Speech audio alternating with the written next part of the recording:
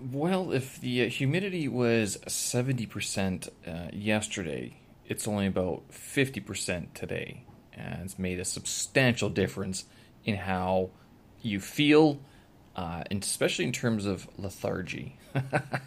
Thursday, June 23rd, 2022. I'm Steven Sersky. Hope you guys are doing well.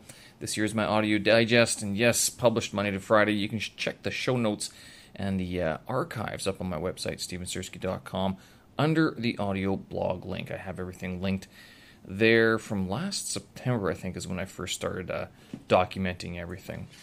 And it actually rained a little bit today, cleaned out the air, nice and good.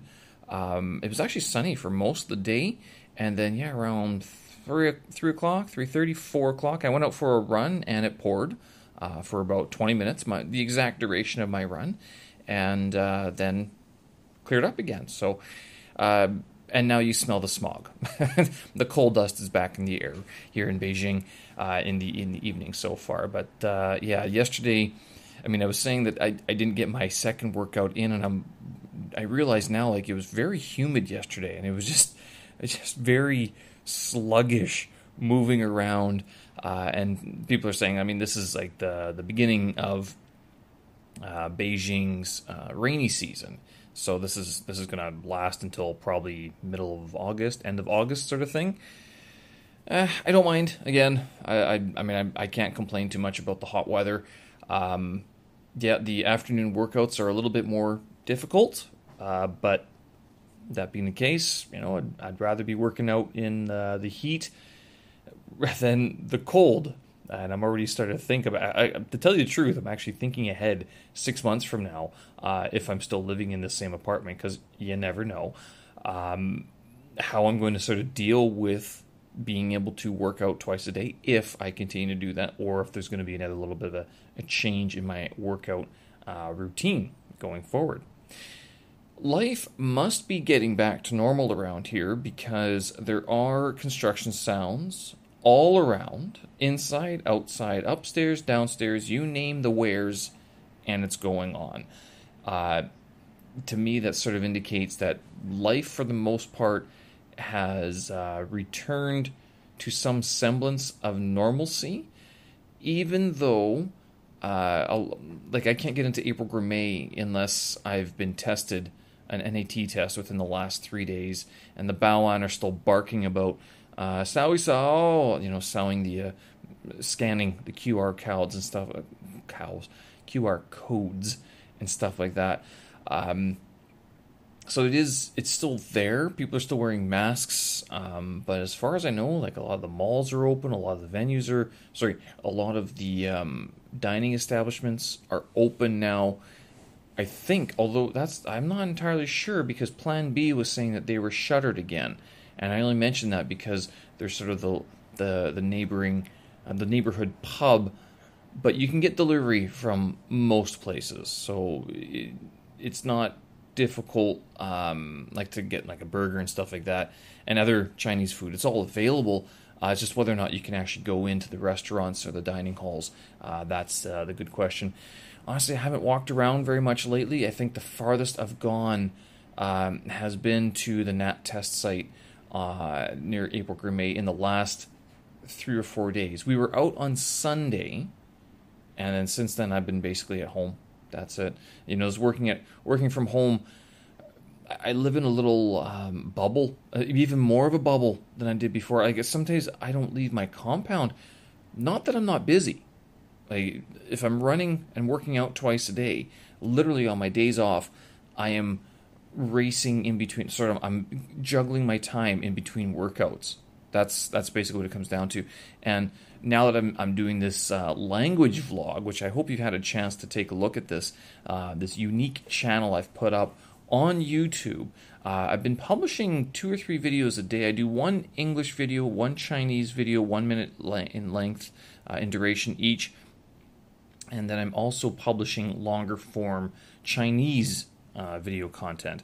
But if you hadn't had a chance like that to take a look at these videos, go ahead, have a good laugh, and see what you think. I mean, is because I'm posting some things about like ESL learning and stuff like that, English language tips.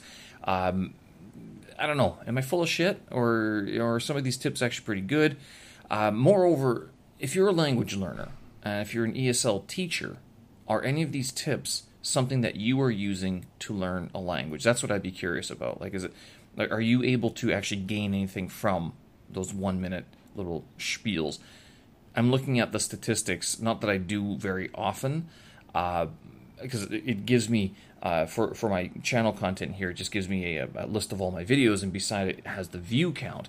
And I can say that the shorts, like these 1 minute videos, actually get a lot more views than the other types of longer form content. I suspect that's because YouTube is making inroads, making a push into the short video space, like Instagram and TikTok. TikTok has actually been hit again by some problems that staff apparently have been accessing Western accounts. So I'm not sure if people really are surprised by that, but yeah. So these short videos are being promoted, and I don't know if I don't associate YouTube with shorter form content. And I was thinking about, well, where else could I put this stuff? Because I do like that ability to do a 1 minute clip of something. I think it's a useful little thing to have available. I don't think it fits Instagram, to tell you the truth, and it doesn't fit Twitter either. It fits something like YouTube or TikTok, possibly Douyin. I was thinking about this. Am I brave enough? Am I brave enough to enter the gauntlet of the Chinese social media and put my Chinese up there to task? I don't know. We'll see. So, this is keeping me busy, but one of the reasons, actually, I'm doing this is because in 4 or 5 years' time, I want to be able to look back and basically do one of two things. One, go, wow, hey, I spoke Chinese before. Look at that. I didn't just dream it. Or number two, wow, look how I spoke Chinese before. Look at how I made those videos before. Although some of them are a bit of work, like this coffee video, Cafe Ji on June 22nd, the one that I made there, I had to do it twice because I wasn't happy with the first version. But in creating these word lists for these videos, I'm finding it helpful for my own Chinese, my own language development, my own language learning. So even if you are laughing too hard to hear what I'm saying, or you're confused by like what did he say, I'm still able to get something from this because I'm able to create these word lists, and to me, that is very important in the language learning process. And I'll tell you, if anything, very least, I'm able to produce something in another language. I've never done this before. This is new. This is completely new. I mean, of all the languages I've studied, I've never made videos in any of them. Mandarin Chinese, one of the hardest languages in the world, I'm doing that. So, boom shakalak. Gotta take the wins when you can, right? But yeah, so that I am quite busy with taking these videos and putting them up. And with these dual workouts, I'll tell you, I mean, days are full. One thing I am also able to do these days is actually read quite a bit. Thankfully, I have the time. I'm still reading Stephen King's The Stand. 500 pages, 550 pages in. Apparently, it's his longest book. I didn't know this, actually, when I started it. I'm glad I didn't know this. This version is the uncut, unabridged, whatever it is version. Tops out at 1,400 some odd pages. Apparently, this is the longest book he has. Not bad. I mean, I'm reading it. I'm entertained. The guy knows how to write. He's very descriptive. I've boasted about his writing before. given him kudos for his abilities there. I am surprised that he writes that much. It's kind of surprising. But which part am I at? I'm at the part where the kid with the butcher knife and the woman, They show up and they're starting to track Larry. And what happens? Stu has teamed up with the young couple. Nick, Andros, and Tom have just been shot at by Julie. So that's where I'm at right now in the story. If you haven't read the book, yeah, I guess those would be some spoilers, but not too bad. And yes, there is an element of the devil is lurking, and I guess the messenger of God would also be around there as well, offering her services. Make sure you come on back and check in, sort of thing. Which is kind of, I don't know, without this dark and light contrast, like the devil and the God sort of, or religious sort of aspect. I don't know if the novel would have the same sort of movement, because it would just be like, all right, everyone died, virus done, some survivors, whatever. But now they have an extra sort of element to the supernatural, the spiritual element of the universe, sort of making it clear that humanity isn't alone in its fight against this virus or during the virus, right? So interesting. I was thinking this, and I'm like, why did he add this dark figure in this Mother Abigail? Because she's not introduced until about page 450.